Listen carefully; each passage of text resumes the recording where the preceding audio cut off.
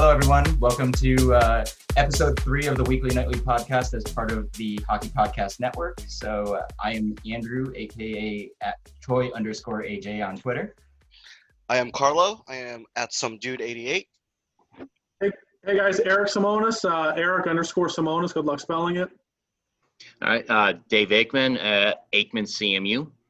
And guess what? We got a special guest today. So we have Justin Emerson from Vegas Hockey Twitter, and also a writer for the Las Vegas Sun. Has been nice enough to join us and discuss our fandom and probably laugh at us along the way. So why don't you introduce yourself as well, Justin?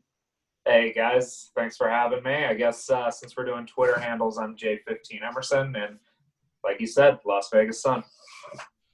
And Justin always has fun tweets, especially when you start reading them around Vegas Twitter, and then start putting them together with some of the other sports writers. So there's always some fun banter going on between a lot of the writers, which is always amusing as us as fans, that there's these fun conversations going along as well. So I know as our group, we definitely appreciate it. We interact a lot, like probably more than most people, with Justin and other writers on Twitter here, but hopefully we're not too annoying, but we like to, every now and then add in some stuff. Yeah, I feel really legit now. We actually have an actual celebrity as our guest. Honored. The real Vegas media, you mean? Yeah, exactly. That's what I said, celebrity. Ah, I see. So let's jump right into it today, because we got a pretty interesting outline here or agenda to go through. So let's just jump right into what we saw last night with this Arizona and Vegas game. So I don't know, Eric, what are your initial thoughts? Let's start off with you on this. Yeah, so we're recording this Friday night. So last night, Golden Knights played Arizona. Slow start, but that's probably to be expected. Just kind of knocking the rust off. Didn't have a shot for the first couple minutes. Arizona had the first couple shots, but then Vegas took over. Arizona got a power play. Riley Smith and William Karlsson, as it's been talked about, were reunited on the penalty kill, or power kill, as everybody likes to now affectionately call it, and got a shorthanded goal. And just kind of from that point on until the last minute of the first period, Golden Knights really dominated. Possession dominated the score. I mean, it was 2-0 right before the end. So what'd you see, Dave? Well, just like you said, a really slow start, but then Arizona took that penalty and Vegas got momentum there. That power play there, they got a lot of shots on, maybe didn't get a goal at that chance, but it changed momentum, and then they carried that momentum throughout almost the entire period, and except for up until the last minute, which is something we've kind of noticed before. Not great starts to periods and not great ends. But for overall, that first period was, the way we want to see them play. Do you guys think that it's the team getting kind of tired out or something? Because we saw that a lot. I want to say when Turk was still coaching, we saw that quite often. In a lot of those games that ended in an overtime loss, there was 2 or 3 in a row. I want to say it was Montreal on Halloween, and then Winnipeg the following game. And it was that kind of feel where I was worried that it was going to head in that direction, but obviously it didn't, and things went in Vegas's way. But yeah, it did have that feel at times. I don't know if you guys felt that way too. I think it's a little bit because literally haven't played for 4 months a real game, so I think that kind of plays into that a little bit too. But I mean, I don't think Vegas controlled the whole game after that, because I thought they had a few sections in that third period where Arizona was tilting the ice there a little bit. The third period, Arizona dominated the shots. I mean, I think going into the third, it was 19-11, and then by midway through the third, it was 21-22. I mean, it was they definitely came back in the third, which is to be expected. And then Tuck had that phenomenal goal. I don't give him that shot 100 times, he might make one more on an empty net. I have no idea how he made that. Justin, what'd you see? A lot of what you guys said. I mean, I don't think it's anything about getting tired out or anything like that. I think in a 60-minute hockey game, you're not going to control all 60 minutes, but they sure controlled a lot of them. And yeah. I mean, I like what Dave said. It's not often that taking a penalty is kind of the booster for your momentum, but when you got a penalty kill, an aggressive one like Vegas has, I mean, that's what you get. And they were the better team, and they played like they were the better team, and a lot of power plays helped suppress Arizona's offense, and that was it. Yeah, I was more like talking about the first period there when I said at the end it didn't dominate, but you're definitely right there, Carlo. You were definitely right there about throughout the game. Arizona did get some momentum there, and Vegas didn't know what to do. Oh, we were just talking about the first period. I thought we were talking about the whole game. Never mind. We were also talking about the whole game. I mean, we mentioned the Tuck goal, and can we dig in on that for a second? Because, yeah, I think you're right, Eric. That's not a goal that goes in through practice every single time. He wasn't even really I think he was just trying to throw it at the net, and it just happened to work. Well, did you guys see what Jesse kind of talked about? So Jesse posted it last night and then dug into it a little bit more today. When they took the draw in the neutral zone, you had 4 Golden Knights on the ice. Because it was on the Vegas side of the neutral zone, what Jesse thinks, and I mean, it's tough to tell, you had Tuck standing up and you had Mark Stone standing up. So if, in Jesse's opinion, if Vegas won the draw, Tuck jumps on the ice. If Vegas loses the draw, Stone jumps on the ice to be in the defensive side. Now, it looked real goofy because you take a draw with 4 players and then somebody jumps on the ice as soon as you win the draw. So, Justin, did you see any of that, or did you look at that today at all? I saw what you're talking about. I would tend more toward the belief that it was a mistake, and because I don't really see why you would want to start with 4 guys when you could have 5. And if you were going to send Stone out if they lost the draw, that the implication being that Tuck's the better offensive option, I don't quite agree with. So that is true. It was so goofy that it happened that way. Yeah, I think it was literally just a mistake. I'm sorry, go ahead.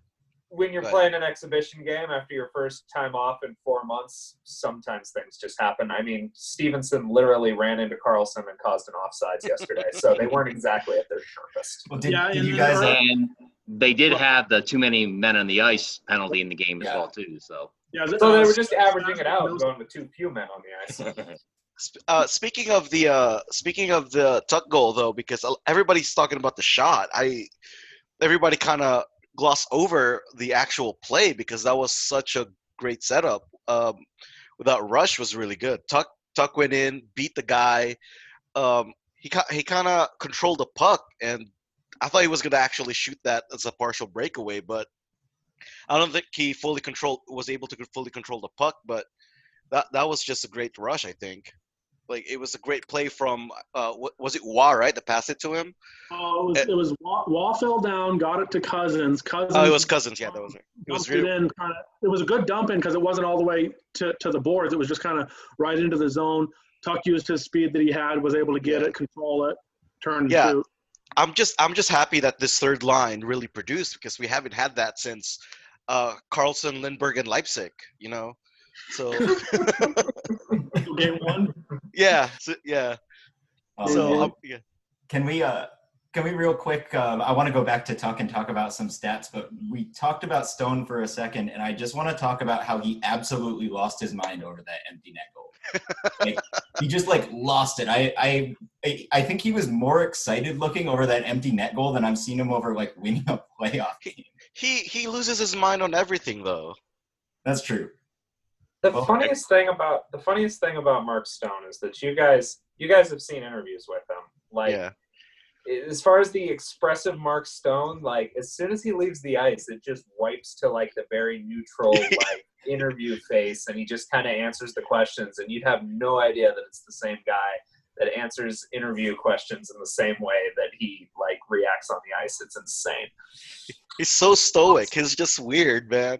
I bet you just gives very hockey player answers as opposed to just like you said, absolutely losing his mind anytime anything good happens, which is so much fun to watch. Yeah, I love it as a GIF maker. I personally love it because it's one of my favorite guys to GIF because it's so easy. We've all used the phrase "let it all out on the ice," and that's exactly what he does. I even bet that without the media's when the media's not even there, the camera's off and stuff, he's like that probably with his teammates and stuff. He's a little bit more kind of outgoing, but I feel like when the media's there, he's a little bit more professional and kind of stoic. Everybody's got their interview face and interview voice. Yeah, like I'm not saying that's just my theory. Like I don't know the guy, I don't know him personally, so. Who is the best interviewer that you've talked to, Justin? My guess would be one of them is Pacioretty because he's so verbose. Current team, or because I do have a very clear answer, but he's not on the team anymore. Let's have both all time and current. The best one, right? The best one's Pierre-Edouard Bellemare. He was the best player to talk to. He would not to say anything about anybody else on the team, but he would think about the question that you just asked him and give him a very thoughtful answer, which I always appreciated. Current team, Nate Schmidt's always fun to talk to.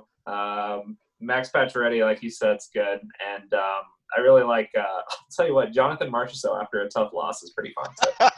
Of course. Like, it's very emotional. You know who I've noticed gives the most hockey answer ever is Alex Tuck.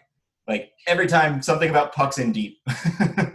He'll stand up for his teammates as well as anybody else does. I remember there was a game last year that Brandon Peary missed a wide open net. Like the puck was like laying in the crease and something happened and he missed it. And I went up and I asked Tuck about it. I'm like, hey, is there any frustration when goals that should go in don't go in? And right away he's like, well, if you're talking about the Peary one, I've missed worse than that. So I mean, he'll stand up for his teammates pretty good. Oh, nice. Yeah, it's interesting though because that's the part that you don't always hear in the like video and canned feeds from Vegas and all that good stuff. Yeah, because I feel like this team's really tightly knit though, right? They're very close. Well, and I mean, a lot of them, I guess, fewer every year. It seems we're on that first year team, and they're gonna always have that connection with each other. And I mean, there's less and less of them every year, but yeah, no, I mean, it's a pretty to drift into the hockey cliches. It's a pretty tight knit group. Yeah, and they all seem ready for it right now. Definitely, all seem ready for it. Yeah. I actually had because I dabble into Reddit sometimes, and I go to our hockey where all the different fan bases go in there, put in their opinions, and a lot of them actually after all the exhibition games, a lot of them actually think Vegas looks the best out of all the Western round robin teams. And I don't know if that's encouraging or not, but like I kind of agree too though, because like Dallas didn't look good, St. Louis didn't look good, Colorado looks the best out of the other three, but they had big trouble against Minnesota. Yeah, I think it depends on how much you want to take from an exhibition game. And I mean, you guys kind of know my point on that is it's the only exhibition game they're going to have. It's next games for most of those teams are elimination games when it comes to the other teams that we're playing. So I think it mattered more than just a normal September or August exhibition game before. But who knows? St. Louis played their entire roster. So, I mean, they don't give me a ton of confidence showing how they showed. I mean, yeah. Vegas, obviously, like you said, Carlo probably looked the best.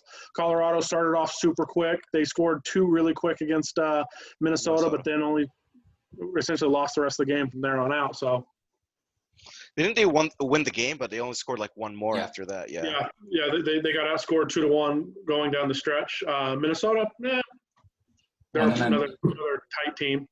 Yeah, let's go back to the Knights. I think last night, so Fleury, obviously need to touch on Fleury. Fleury looked really good, only let in the one power play, dirty, mucked up goal. I actually think that type of game would have better suited Robin Lehner to where not getting a ton of shots. Fleury seems to do better when he gets a lot of shots, whereas Lehner can kind of go without shots and be okay.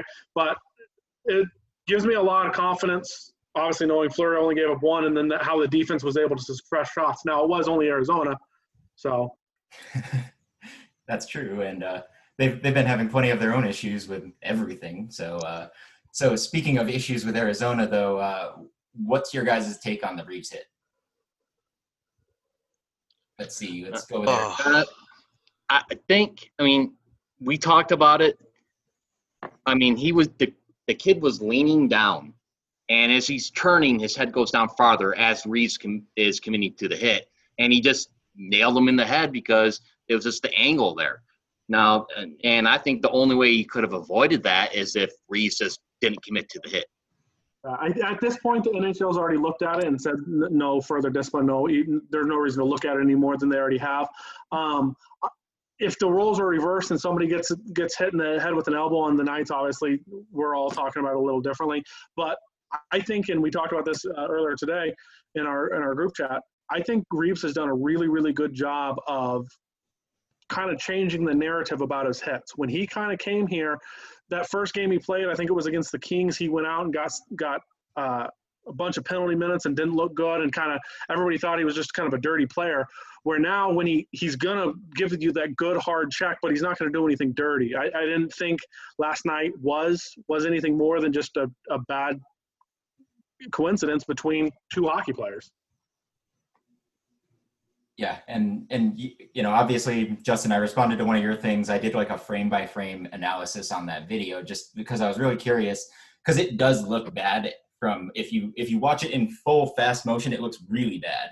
And then you start to look at it and you realize what had happened was, you know, obviously Schmaltz was like kind of doing that turn like Dave said, and his head was just so far down. It was just like a series of unfortunate events, like Eric said. I think I don't know. I know that people really either love Reeves or hate Reeves. There's like no in between with that specific player. And it depends on if he's been on your team or not, it seems. Because like you go ask a Blues fan if they hate Reeves and they'll be like, no, he's one of our favorites. But then you go and ask somebody that's never had Reeves on their team like Washington and they'll be like, we hate that guy. We hate him so much. So I think there's a lot of bias on rivalries and where he's been as a player and what he's done to mess up other players. So yeah, he's got a reputation, but I think, you know, he had 47 penalty minutes this season, regular season in 71 games versus last season he played 81 and he had like 74 minutes or something like that. So he's trying to clean up. He's trying to, you know, hit clean. And the fact that he had 47 penalty minutes and led the league or was one of the leaders in hits, I mean, he's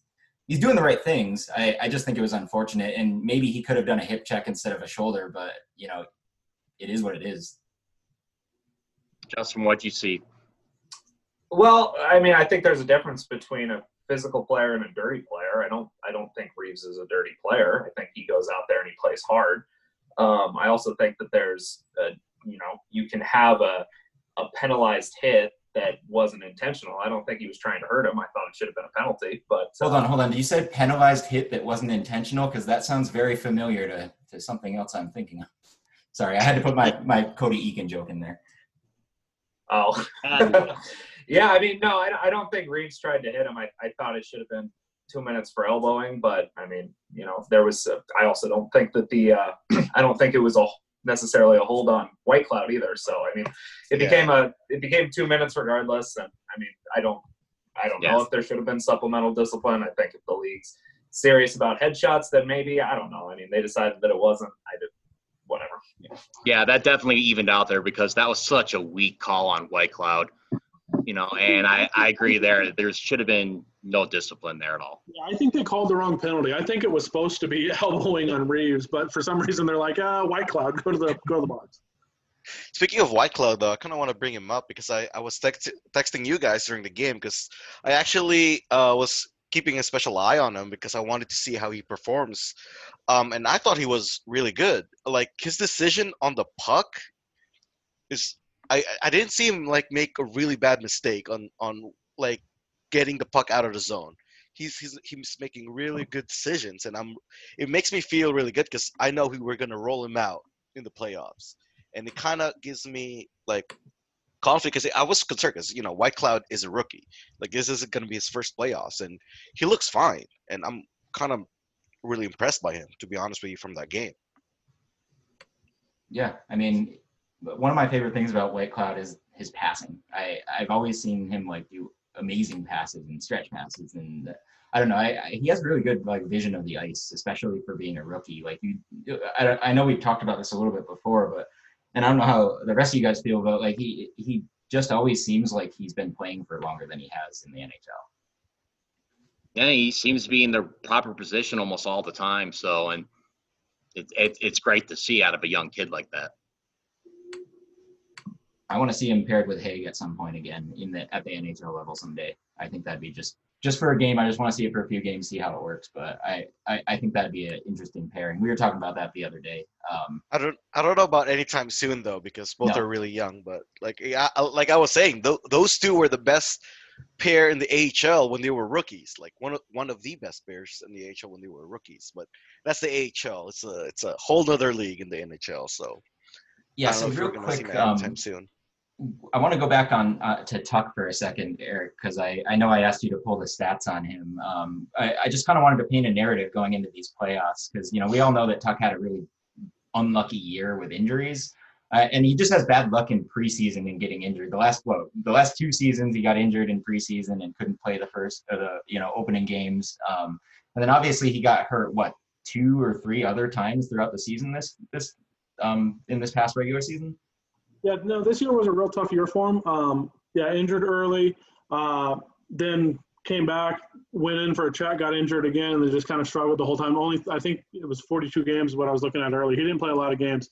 Last year was obviously his best statistical year. He got injured in preseason. I think shot to the foot or something like that is what it was, but nobody said anything.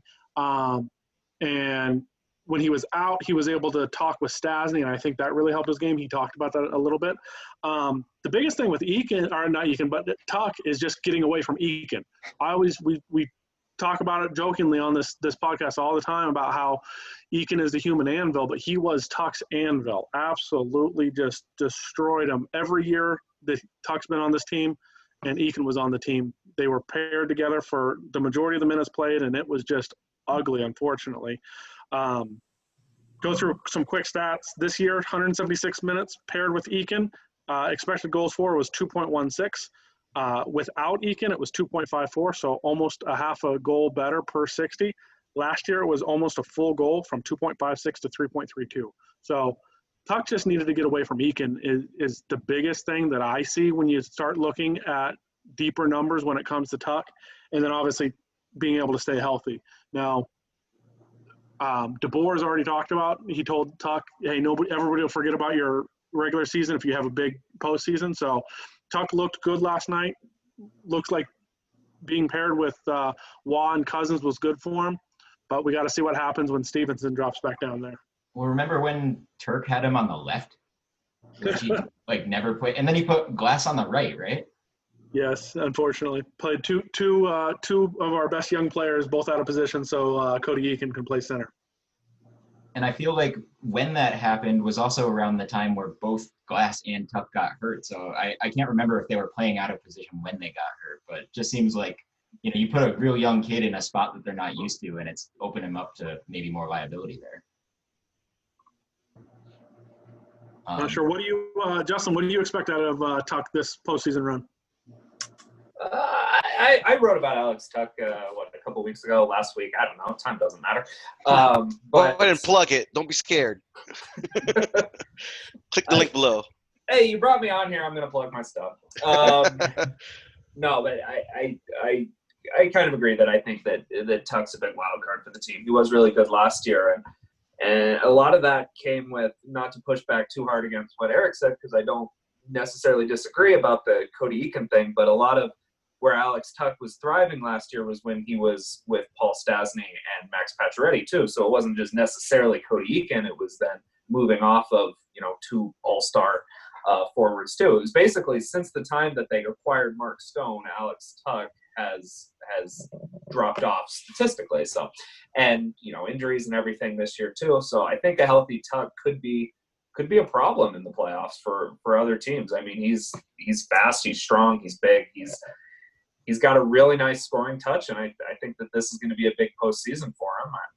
He doesn't have to worry about a contract or anything like that, so that's not in his head. But I think this will be good for him. I think I was really looking forward to what he was going to be able to do with Stevenson, to be honest. I think that speed together on that third line would have been a lot of fun to watch. But they looked good last night with Cousins and Waugh, and I guess we'll see how that goes. Well, that's actually kind of Cousins back down to a fourth line center when Pacioretty comes back. Do you think it's just right back to what they were doing before? It might just depend on how well. I mean, if Cousins, Tuck, and Waugh are lighting it up, and maybe they don't want to mess that up. But I would imagine that, yeah, if and when Pacioretty comes back, you've got him back in the spot, Stevenson down to the third line, and Cousins to the fourth. Going back to Tuck, I think Tuck's also really, really eager to prove himself this postseason too, because he did have that down regular season, and you can see how he played last night. Like, he wants it. Like, he is motivated and hungry, and I feel like that's gonna drive him a lot this postseason, and I expect a lot from Tuck. We're all hungry. Out of all the players, he should be the most ready to go. Yeah, and if Cousins and Wah and Tuck are just clicking, when Pacioretty returns, he's just gonna be the fourth line center. What can we do? That's what's gonna happen. Right. That's right. All right, so speaking of Pacioretty, let's move on here. And one of the things that I know that the whole fan base especially on Twitter, has been talking about is, when is Patches coming back? So Justin, I know you wrote a great article kind of analyzing what DeBoer had said, and like, now who's playing? Yeah, look at that Let's pause. Look at that transition, though. Come on. That was smooth. You just screwed everything up, Carlo. Sorry, go ahead. Well, now nobody knows what to say. Good job. Now it's that 10 seconds awkward silence. It's all on you. No, but just really curious, Justin, like, kind of when you were analyzing like what DeBoer was saying, and you were like kind of, writing your article, like, what your feeling is now on like, do you think he's coming back anytime soon, or like, why is he still here if it's just a minor injury sort of thing? Part of the frustration about them being in a bubble and media not being in that bubble is, I don't know. I don't know. All the information that we get is from DeBoer. We can't see when he's at practice. We can't see when he's back. He might have flown in today. He might be practicing tomorrow, and we just don't know. And it's tough to say, because DeBoer said in the last week of training camp, when Pacioretty missed his first day, that they wanted him back by the end, and he didn't make it. And it was a bit of a surprise to hear that he didn't even go with the team to Edmonton. So we have no idea how far away he is. It's clearly a little bit more serious than they had thought or hoped it was going to be, because he didn't come with the team and he wasn't able to get into a practice or a scrimmage. So, I mean, it's unfortunately kind of a wait and see thing. At this point, you've got a game on Monday and then 2 days off until you're playing again. So I would say maybe Thursday is that first day that I would maybe hope for him back, but I don't know. Do you buy in the conspiracy theory at this? This is just all a cover because Probably his wife is about. Just before you get too far into that. That's because his wife is about to give birth, and it's just all a cover, and he's there in Vegas waiting for his wife to give birth. I don't know. All right. Okay. And that's the thing. It's like we can't. Yeah, you just don't know. Talk to anybody about it. We're not there. We can't see anything. So, you can speculate all you want. Anybody can, but that's really all it is, and that's speculation. Yeah, you guys are as informed as anybody is. Any fans are. Everybody is. About when Pacioretty's going to come back. No, Justin, you're going to drive over to his, like, wherever he's living here and just sit outside his house for a couple of days after this, right?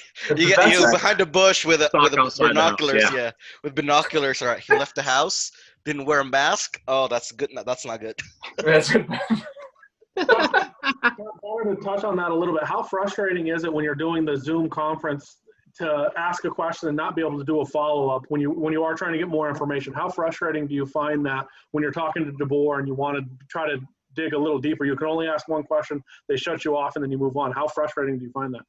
It is a little frustrating, and it's frustrating, like I said, that we're not there at practice, and we have to ask William Karlsson, who he's skating with at practice, and we have to ask Pete DeBoer, who his third line is, and these are questions that we have to ask because we don't know. Like, tomorrow somebody's going to have to ask about Nate Schmidt, whether or not he practiced, because they were off today. But, he left the game. It was just a bruise or a cramp or whatever it was that DeBoer said. And, yeah, you can't follow up, and you're kind of at the mercy of the Zoom moderator. So it's a new challenge on how to report on the team, for sure. Yeah, and another thing to kind of touch on that, it sucks that you're having to waste quality question time to ask questions that you should be able to answer if somebody was there. Yeah. I mean, you're right. Those are questions that if we were able to, under normal times, we would have been at practice in the morning, so we would have known what the third line looked like or whether or not Nate Schmidt was on the ice. And if he was, wouldn't be worth the question. And if it wasn't, it'd be like, well, hey, where's he at? So we'll see. We'll see tomorrow. So to touch on to kind of wrap up on patches, you're not panicking until what, the Thursday game, or are you not panicking until game one of an actual elimination series? That's a good question. You obviously want him here as soon as possible, and if there's a chance he could have flown in today and he's ready to go on Monday. I don't know, and I hate saying I don't know so much. That's very whatever to come on a podcast, get asked questions, and not have the answers. Very fun times. Oh, we get it. We get it. It happens to us all the time. Yeah. If he's not here by I would start worrying. I mean, if he's not here by the start of the elimination round, when that starts, the August 11th or 12th or whenever their first game is, obviously that's very concerning at that point. Yeah, that was my feeling as well. I mean, I'm not going to worry about it until, we begin the elimination series or even late into that series. Yeah, we've talked about it a lot, and it'll kind of go right into the next topic we want to talk about. For me, it's just Vegas just needs to avoid the 4 seed. So as long as they can win one of the round robin games, avoid that 4 seed, and then if he's back before the elimination games, then all is good. Yeah, because if they go ahead. Sorry.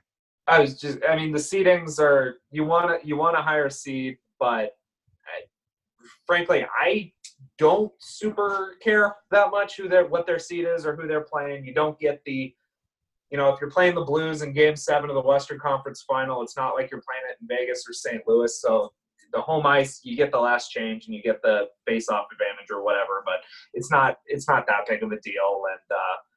And it seems like, the teams kind of said the right things, but you kind of, when you're hearing it, you hear DeBoer say things like, we've really got these 3 additional games in addition to the exhibition.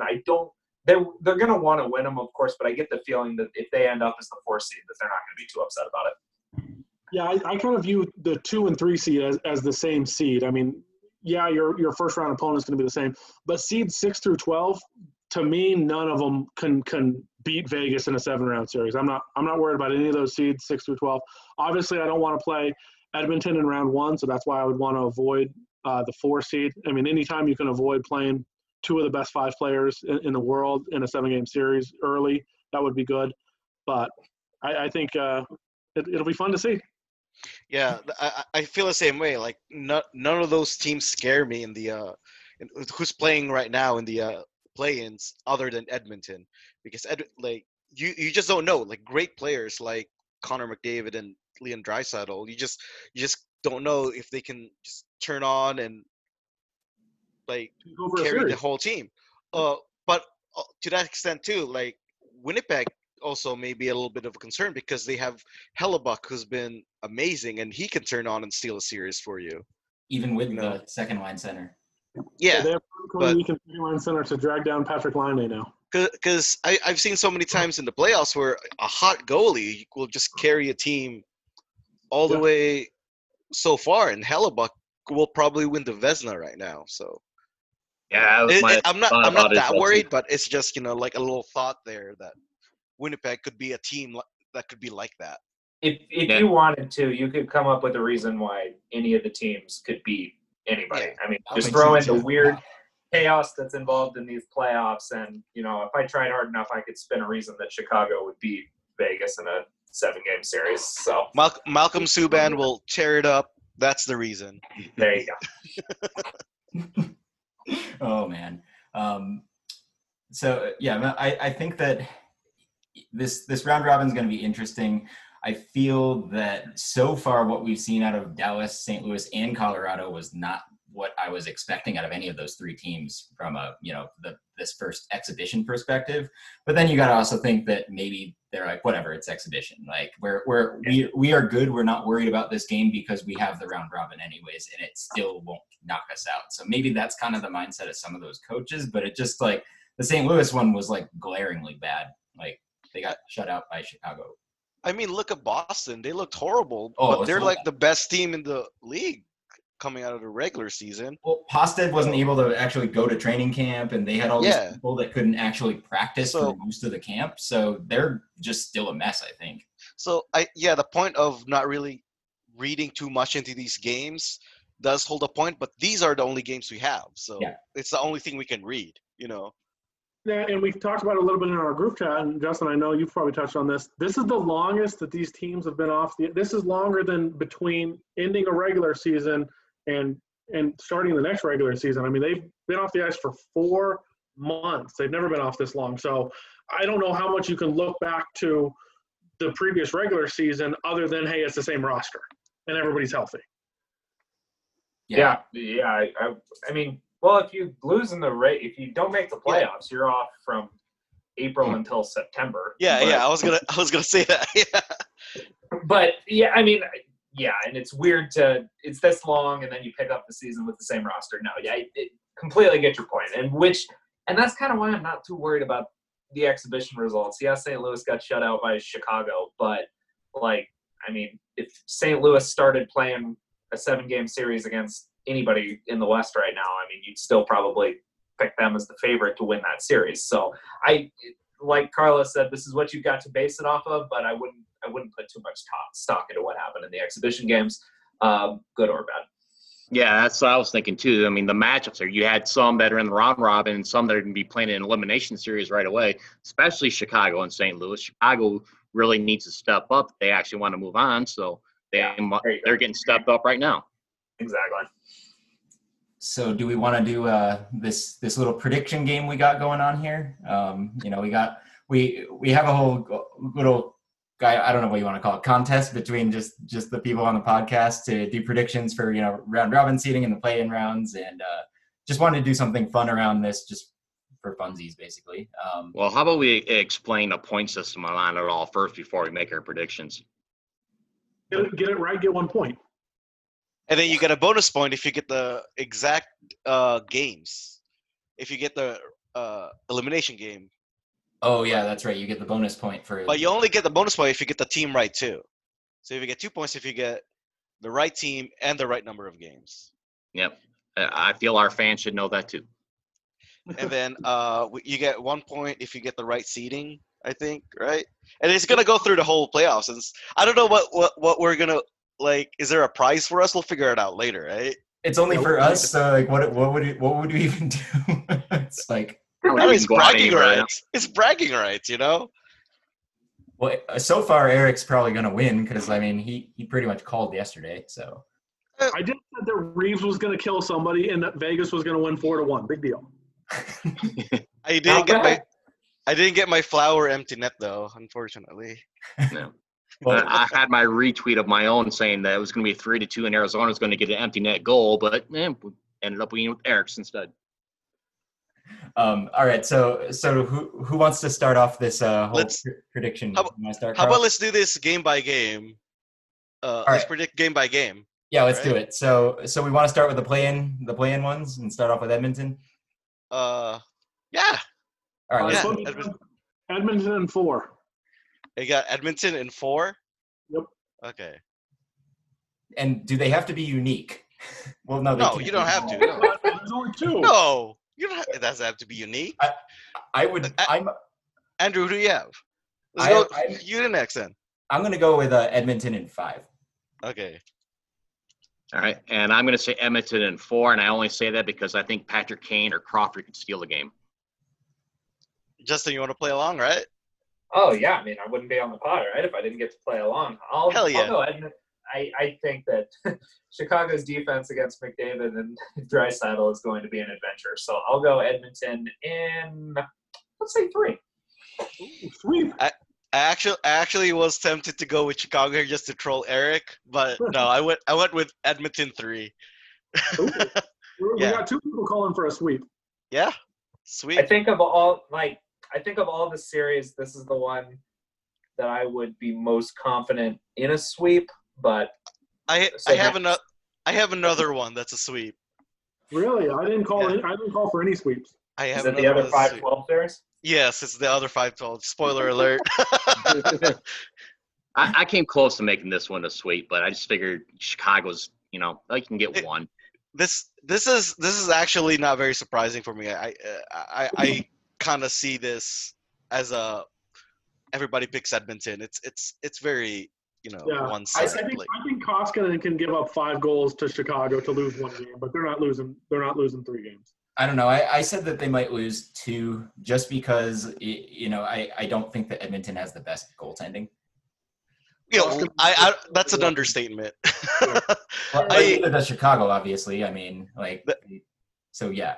The reason I was gonna go Chicago is because I was trolling Eric about Patrick Kane, playoff Kane being very dangerous, which he is. Like, I'm not gonna he's a 2-time Cup winner. So, but I don't think they have enough firepower to beat. I'll give him the bad news about his 3rd cup there, Carlo. Oh shoot! Sorry, my bad. 3 Cup winner. Sorry. All right, so Nashville, Arizona. Who you got, Carlo?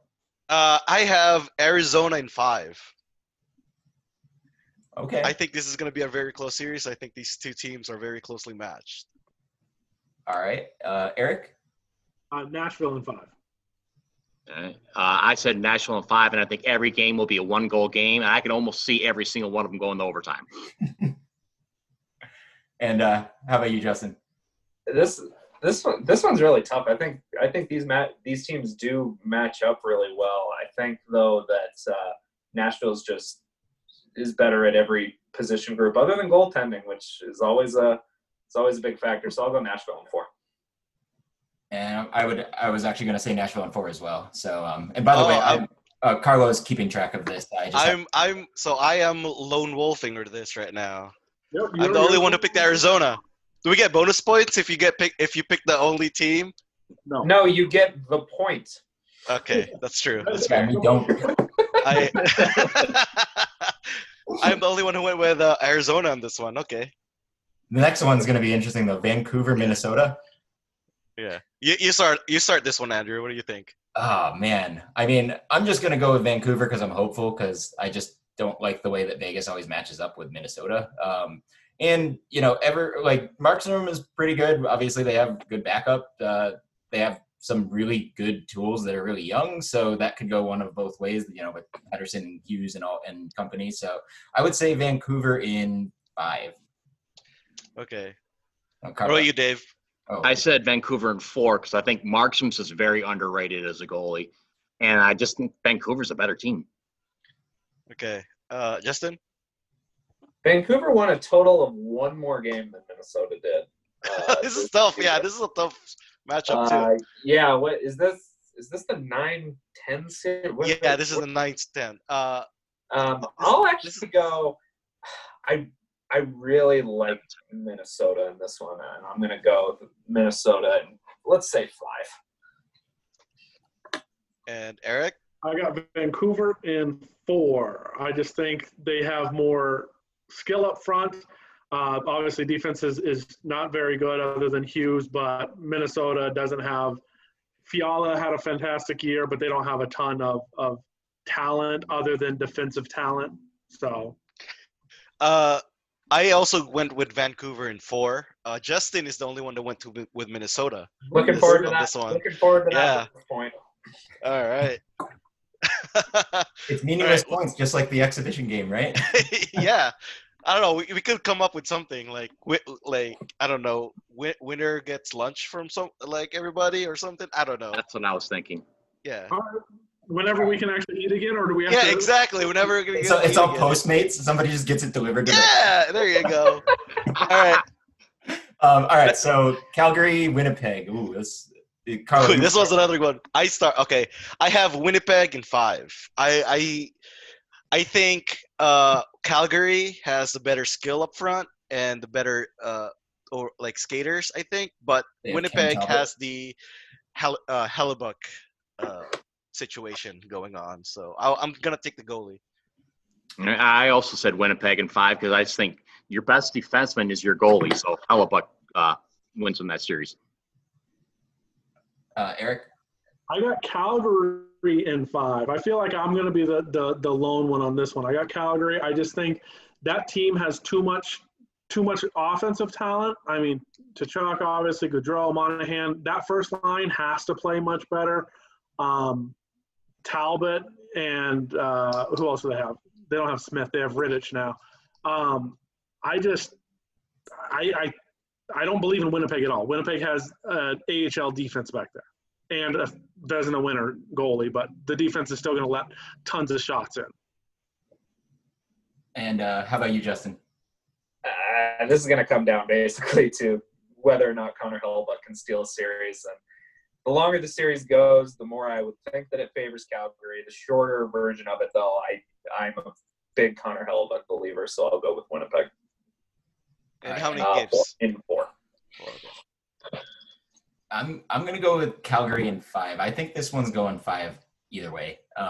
They're a really weird matchup from what their teams are good and bad at, because it's like if you put the teams together, they would maybe make like one really good team. But yeah, I would say Calgary in 5, mostly because by game 4 or 5, Tkachuk is going to be so obnoxious that they'll end up like really getting in the head of Hellebuyck and scoring something.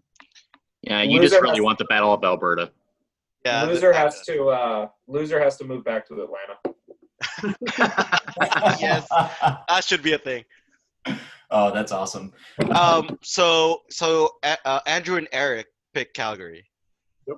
So everybody else would pick Winnipeg. And then, but Justin's the only one who picked 4 games. Everybody else has it in 5. Okay. Yeah. Do we want to do the round robin seedings then? No, we haven't done Carolina and Rangers yet. No, that's what I'm saying. Before going to the East. Do you want to go? Yeah, because we just finished the West. Let's go West to East. So we'll do round robin seeding for the West. All right. Let's do who we have for a first seed. I'll start. I think Vegas is gonna end up with a first seed. I think I might be just a homer, but they like that game against Arizona kind of gave me a lot of confidence that they are ready for this tournament. All right, but I also had Vegas. I'll also be a homer too, because it's the way they talked in the camp about them being ready, about how they all stayed around and worked out, and we're just anticipating everything going on, and they were serious from the start. And I'll be a homer. Vegas for the top seed. All right, Justin, how about your thought? I think I'm just going to go chalk on this one. I'm going to go with, I mean, you've got 3 games with teams that are all so close in talent level that I could literally see any of them ending in any spot, but I'll just take St. Louis as the top seed. All right, got it. And I mean, I guess I'll do the next one here. I'm going to go with Vegas. I like basically what Dave said. I don't even need to say anything else. Eric. So for my 1 seed, I'll go Vegas, and then I'll start it off for my 2 seed. I'm going Colorado. Ooh, I too have Colorado in my 2 seed. Yeah, I do too. It was actually between Colorado or Vegas for my 1 seed.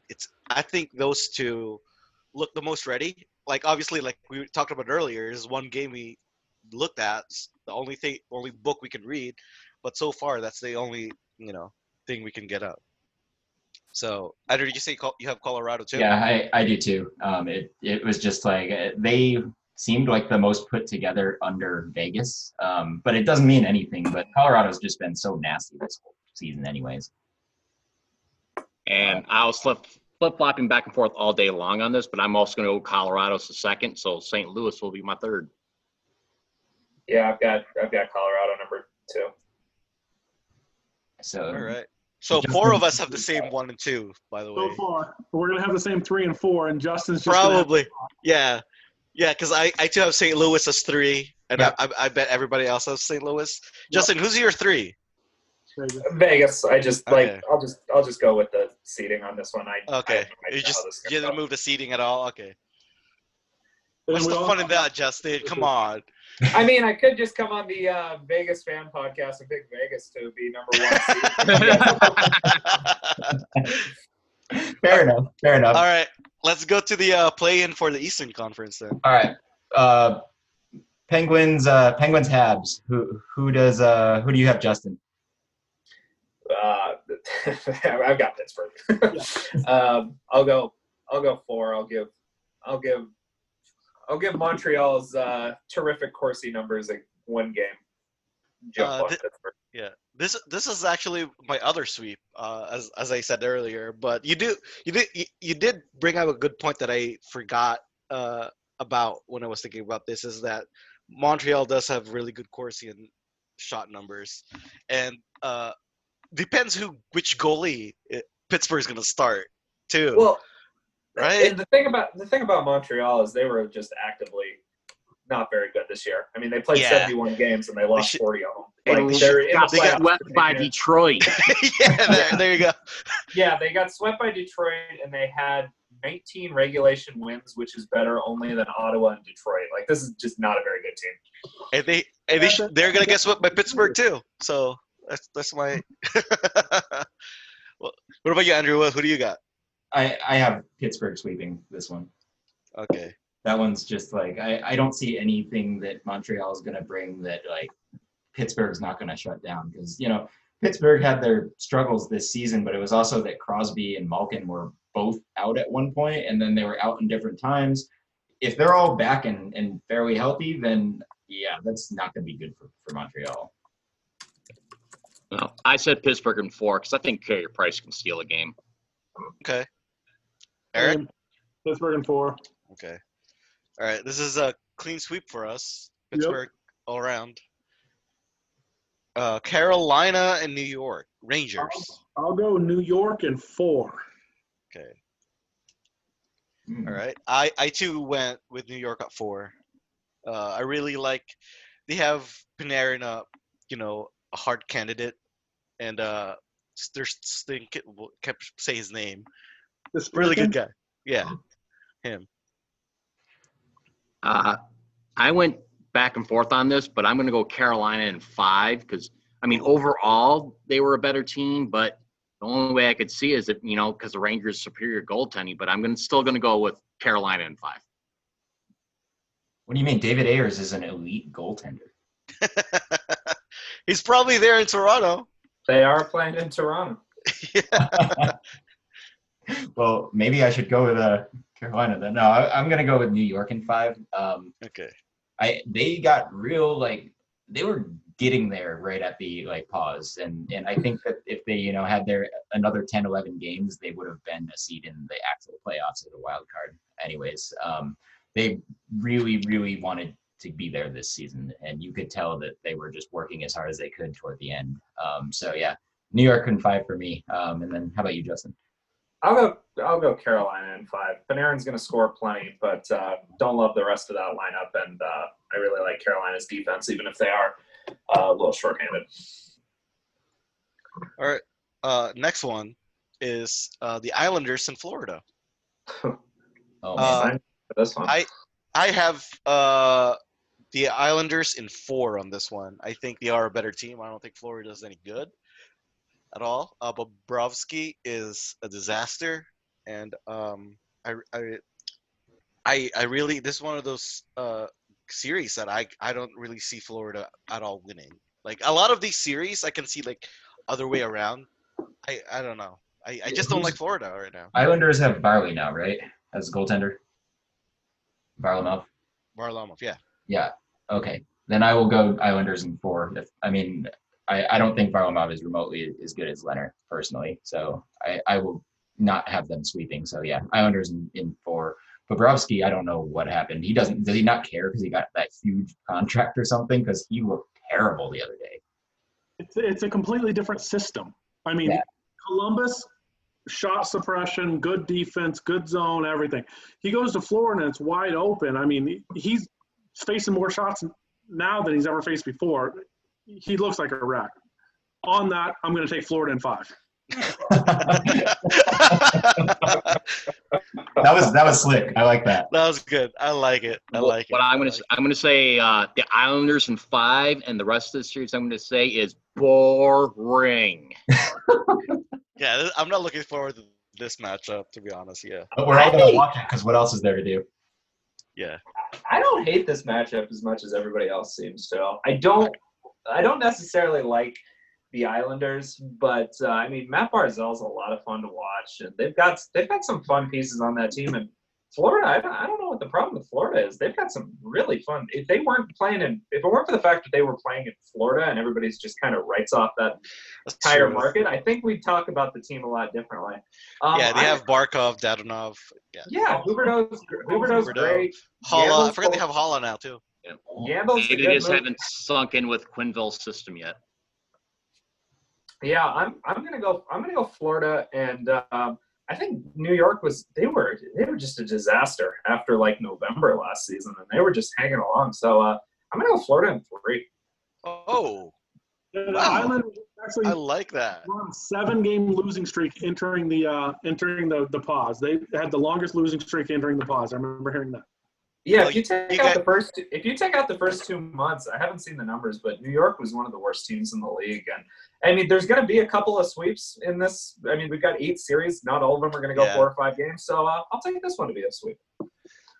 Well, Them guys already locked in my pick, so. Yeah, all right, so for the next one, for Toronto, Columbus, I'm going to go with Columbus sweeps. Oh, Columbus sweeps. Oh, wow. Okay. That's what they do in the first round, right? That's and then they're going to against get swept. President trophies, yeah. Then they'll get swept. Stealing my thunder here. I have them in 5. I think it's going to be a closer series, but I still have Columbus. I have Columbus in 5. Yeah, I have Columbus in 5 too, because Toronto just can't ever win their first series. Yeah. Can they not win their first series, or can they just not beat Boston? Both, yes. Question. I'm gonna go with Toronto. I think Columbus rode some really hot goaltending. We got 4 months off, and I think Columbus is going to be the team that gets hurt the most from having that pause. I think that they were kind of rolling, moving into it, and I'm going to go Toronto in 4. I think Leafs are just a better team. I don't know about that argument because they just got healthy. He just got Seth Jones back. Well, that's fair. I guess I was thinking specifically of the goaltending, but you're right. That's a good point. I'm going Toronto in 4. Toronto in 4?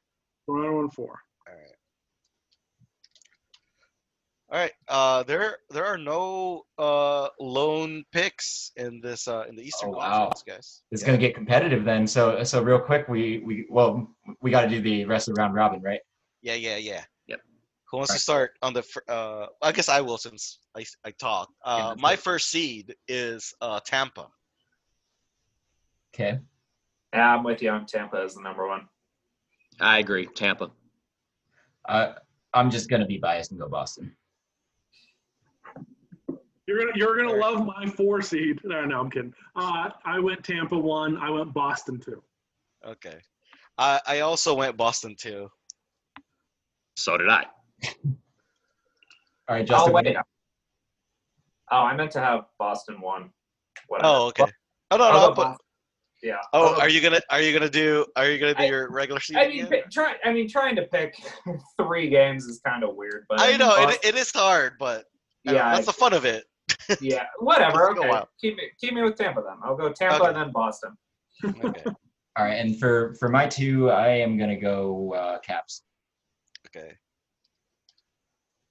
Who's your 3, Andrew? 3 for me would be Tampa. Okay. My 3 is Philly. No, I take that back. 3 for me is Philly. I don't have any faith in Tampa in the playoffs after last year. My 3 is Philly. My 3 is Washington. Okay. Yeah, I'll go Washington then Philly. Same for me. Washington 3, Philly 4. Yep. All right. Well, we're locked in to win a free Postmates, whatever. Uber Eats. Hold on. Justin, you said Washington 3, Philly 4, right? Yeah. So Andrew and me are the only ones that did Philly 3. Yep. Okay. Just making sure. It would. I mean, can you just imagine though if like Philly ends up as the top seed, a team that was 11 points behind Boston passes them in seeding? Like Boston is the team that is most getting. That's the most to lose. Yeah. Yeah, they're getting the short end of the stick more so even than St. Louis when it comes to this round robin seeding. Yeah. To be fair though, Philly was the hottest team coming out of the break. They were on fire. Like the LA Kings. Well, I mean, Yeah, they got the second overall pick, so that's their reward. San Jose doesn't. Yeah. Anyways, all right. So that was pretty much it for this one. I know we're coming up a little over an hour here so far, so we're gonna go into our favorite segment. end of our podcast segment, the 5-minute major news from around the NHL, where we tell you 4 points in under 5 minutes. So yeah, was it the clock? There, Eric. No, I was trying to get, before we get to the 5-minute major, you want to get to the questions. So if you ask people. Oh, yeah. Do that. You got to do that. Oh, fine. We'll do it first. All right. What do you mean first? Your 5-minute major, and then you say goodbye. So questions. I have them pulled up real quick if we want to go through them. So Wendy asked us, I wish I could understand the round robin and round one thing a little bit better. So I think we tried to do a good job explaining it to her, but the reason why they did 24 teams, 12 on each conference, is to give teams that were 9 through 12 that felt they had a chance to make the playoffs the opportunity to play their way into the playoffs, rather than just taking only 8 in each conference and giving somebody that was the 9 seed that was playing well just a short end of the stick. So now they're bringing more in, and then the reason why 1 through 4 is round robin is for seeding. They had to make those games mean something to them, so they had to give some sort of acknowledgement that the games needed to mean more than just another exhibition game. So Justin just talked about, Philly was 11 points back of Boston, but Philly, if they go 3-0, they can win the 1 seed. So that's why they did it this way. There's no perfect solution, because Montreal should not be in the playoffs, Chicago should not be in the playoffs, but hey, a lot of people are going to watch a lot of hockey, which is good for the sport, going to get more TV revenue. So that's why they did it this way. And it's a players association thing too. It would be partial, because you'd get a lot less players approving this whole thing if it was less teams, and there would be a lot more votes against it from the actual players. Yep. Yeah, exactly. Next question was from Wandering Scott. Somebody asked again, do they know if they're bringing emergency goalies into the bubble? But they're not. The teams were allowed to bring unlimited amounts of goalies as long as it didn't go over the 31. So most teams brought 3 or 4. So for Vegas, Dansk will be dressed and just in the locker room. If a goalie gets hurt, he'll come out and be the backup goalie. So there's your emergency backup goalie. So no David Ayers. No, even though they're in Toronto, no David Ayers. And I think his wife even confirmed that anyway. I thought that's Carolina's emergency goalie. Like that, he brought him in the roster, right? He could have been everybody's emergency goalie, whoever got hurt. I believe that there's a bylaw that if Carolina ends up playing Toronto, they have to play David Ayers. Yes. I'll check the rule. I would pay all the money for that. Yes. And watch him win too, man. Okay, for you, Carlo, somebody asked you which slice is the best slice of cake? Cheesecake. Okay, fair enough. David, what's your best slice of cake? Well, with my diabetes, I don't have a whole lot of cake, so angel food cake. Angel food. Justin? I have a take about cheesecake, but I think it's actually more of a pie, but that's probably a different time. That is a fair argument. It's kind of like Chicago pizza and stuff. Yeah, you've got the crust. Cake doesn't normally have a crust. I think cheesecake is a misnomer, but I do love a cheesecake. I'll go with it. Hey, don't forget ice cream cake though too. Yes, I did tweet that. I do love ice cream cake. I tell you what, the big chocolate cakes from Costco are just really good. Oh, those huge sheet cakes that they make there. Yeah, they rock. AJ, what's your favorite type of cake? I'm gonna go with ice cream cake, but strawberry shortcake, which is not a cake, would be up there for me. That is because it has the word cake in it. I'm allowed to bring that up. Yeah, that's where I stand on cheesecake. If cheesecake is allowed to be a cake, I'm going with cheesecake. We don't need to talk about the rest. Next one. So State of Hoppy, which is a Minnesota-based podcast, wants to know who don't we want to, as Vegas fans, want to play in round one. So Edmonton. Round one. Okay, so Carlo goes Edmonton. AJ? I would say I'm going to go with Edmonton, but it'd be real close. But if Minnesota was close to there too. Justin, who's the worst matchup for Vegas in the first round? I think it's Edmonton, just because they're the best team that's available. But don't count out Nashville. I think could give Vegas some fits. Yeah. Okay, David. Yeah, I could agree with Justin on that too. But I'm going to say Edmonton because I know all of us talk about Minnesota always being a bad matchup, and I know I've mentioned this before. It seems like every time we've played Minnesota, it's either after a long road trip that we just got back from it, or it's the last game on a long road trip, or some kind of back-to-backs way it's always felt. So I'm going to go Edmonton. Yeah, I talked about it before. Obviously, I don't think any team 6 through 12 can match up with Vegas. So it's only Edmonton just because of McDavid, Draisaitl. They have the best 2 players on the ice at that point. So you want to avoid that. So for me, it'd be Edmonton as well. Once again, 6 through 12 doesn't scare me. And then question from VGK War Machine. This is a very good question. I know Dave kind of talked about it a little bit. Put sportsbook odds, given the fact that we're in Vegas, on the chances that Vegas re-signs Leonard for either another year or a multi-year deal. So kind of talked about it. So sportsbook style odds, if it was 50-50, it would be negative 110. So if you think that it's like 10%, you need to say like plus 500 or something like that. So for me, Leonard coming back after this year with what they need to re-sign and what they can do in the expansion draft, I think the odds are plus 750 or more. I don't see any way that Leonard is on this team next year unless he wins a Stanley Cup for him and they have to figure out how to move on from Fleury. And I don't see that as a huge likely thing. So for me, it's plus 750 that Leonard's on this team next year. David?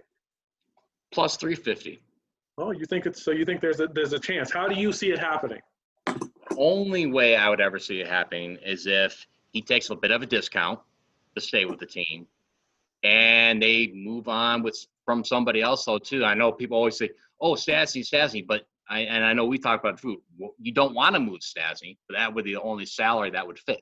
Now, I don't really totally see that happening, but I always go by Murphy's Law.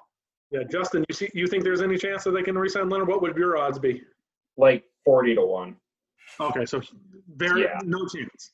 Yeah, you've got a flat cap. I think he's going to want a long-term deal for big money that he feels that he deserves, and I would tend to agree. And I can't imagine them trading Fleury, and even if they decided they wanted to take it, you would get into who's going to take him. So who's going to take Fleury at $7 million a year with 1 year left? AJ?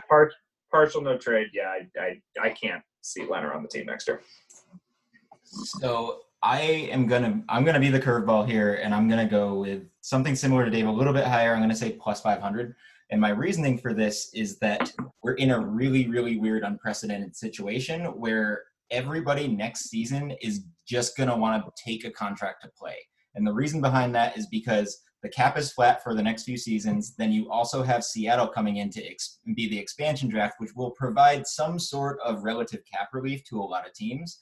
Well, everybody next year, nobody's going to be signing anybody. Like the teams that do have cap space are ones that nobody wants to go to. So Leonard goes out there, he's going to end up like, back to Ottawa or Detroit or somebody who has a bunch of cap space.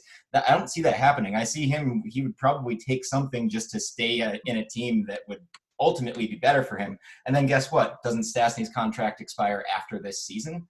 He's getting older in age, so you don't know if he's going to keep playing or if he wants to sign a contract here or move somewhere else. So I think it's really going to depend on if everybody's willing to do 1 year deals, but I don't see a lot of people actually making term deals this coming season in any team. But that's just me. Carlo? Edmonton. I have no idea, man. This is I really want him back, but it's gonna be, if they do, it's gonna be really, really hard. But as I know this organization, I'm not gonna put any odds number because I don't know how to do that. But I'm just gonna say something about it because as I know this organization, if they want something, they're gonna make it happen. So if they want to keep Leonard, they're gonna find a way. They will find a way. They're gonna move someone, or they're gonna get him a weird kind of weird maneuver that they're gonna do. But if they want Leonard, they're gonna have Leonard. That's what I feel like this organization has done. Maybe except for Gusev, but you know what I mean. Erik Karlsson? Yes.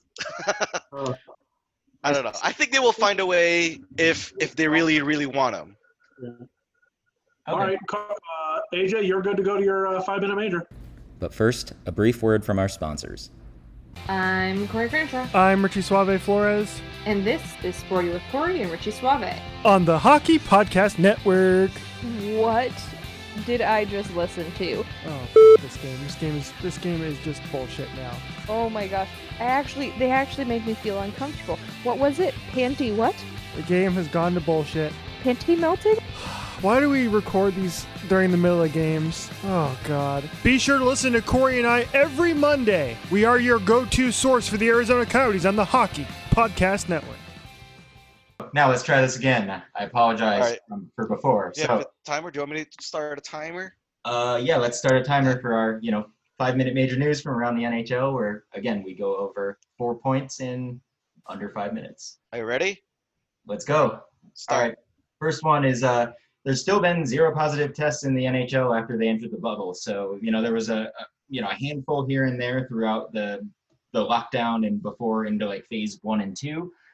They've continuously been testing, and there's been 0 positive tests. And meanwhile, the Miami Marlins the other day, when all that COVID stuff came out about the MLB, had more positive tests in one day than the entire city of Toronto.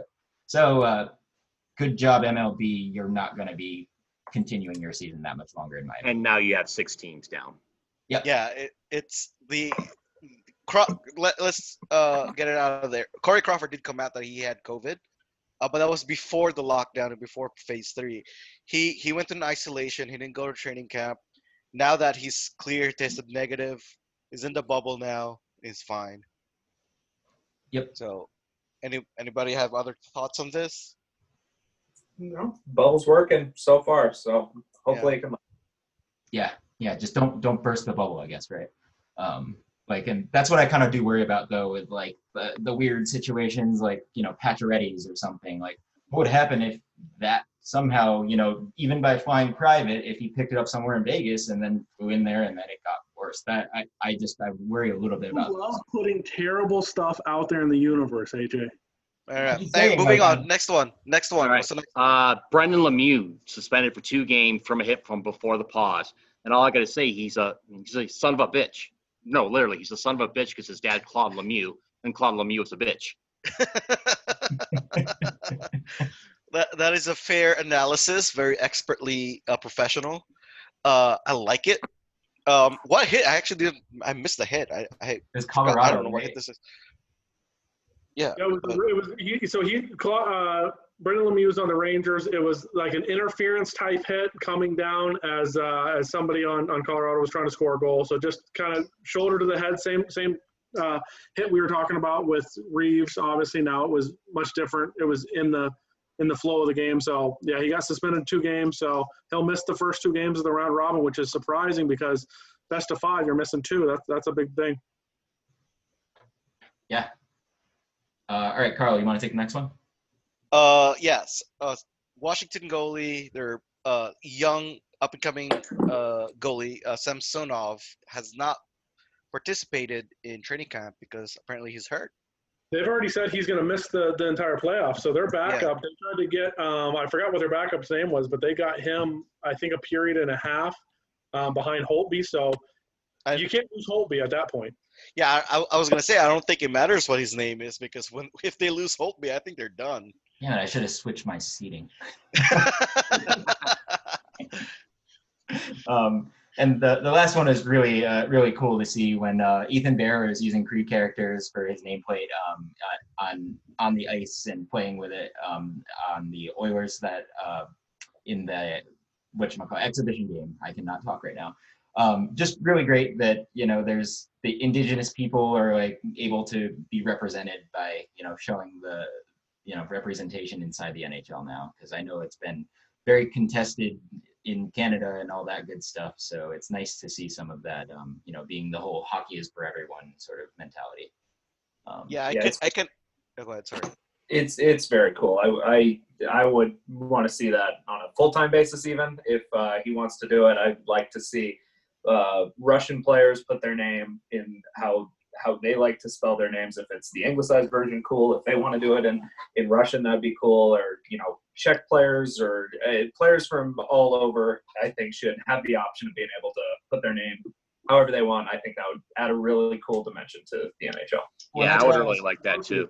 when I was like trying to see why they didn't like have it for like Yamamoto or Suzuki, like because Yamamoto is like Japanese, and you'd think like put some kanji on the back of his. I would buy a jersey with kanji in the back. Same. Man. That's why I want it. Like I love those Chinese New Year jerseys from this season's practice jerseys. The red ones. I'm just Asian bias. I'm sorry. Okay. Yeah. So. Yeah, I think it would be cool. Give the players the option. I think that would be very cool to see. If that's what they want to do, they should be able to do that. I will say though, with the Kree the way it was when I first saw it, and I didn't hear about the announcement until I saw it on Twitter or whatever, I actually thought that he like fell on the ice, and it like they just did a really bad job with the heat press or something, because I just didn't I saw it from far away, and I'm like, what happened to that? Well, it's too late, Andrew. That's 5 minutes. You gotta go past. All right, well, that was 4 points. So yeah, that's it for this week. Next week, tune in. We're gonna have Jack and AJ on from Golden Knights Watch. So they'll be our guests. We'll be recording next Sunday. So we're actually gonna record right after the end of the last play-in round, if there ends up being games that go to Game 5. So. I expect there to be at least a couple, so I'm looking forward to this next week of games. I know everybody here is probably super excited for that. So, yeah, I mean, I'll just pass it off to this outro here. But thanks again, Justin, for signing on. And you want to have anything to plug, man? Yeah, just a little plug here. And yeah, just everything I've got is on LasVegasSun.com. We just had our Las Vegas Weekly Golden Knights issue come out, so there's a ton of content on the site right now. Everything from everything you need to know about the return to play, to betting on the postseason, to a couple of opinion columns from the assistant sports editor, and just everything you need at LasVegasSun.com. Yeah, that's awesome. Yeah, and give him a follow. It's a great follow on Twitter, man. He's a fun follow too. I mean, some of the jokes that everybody is coming up with are hilarious when Justin gets in on it. There was one the other day about Jesse Granger, if Malcolm Subban won a series in Chicago, that basically none of us would be able to go on Twitter anymore because Jesse was not talking about it. And Jesse, definitely admitted that's probably the case too. So my philosophy has always been have some fun. Everybody, anybody can tweet out the lines. Just have some fun with it. Yeah, it's a sport. It's a sarcasm, game. The sarcasm and puns are awesome. Right up my alley. All right, thanks guys for listening. Justin, once again, we appreciate it very much. Thank you for being on. Thanks for having me, guys. No problem. Appreciate it. Thanks, everyone. See you guys. All right.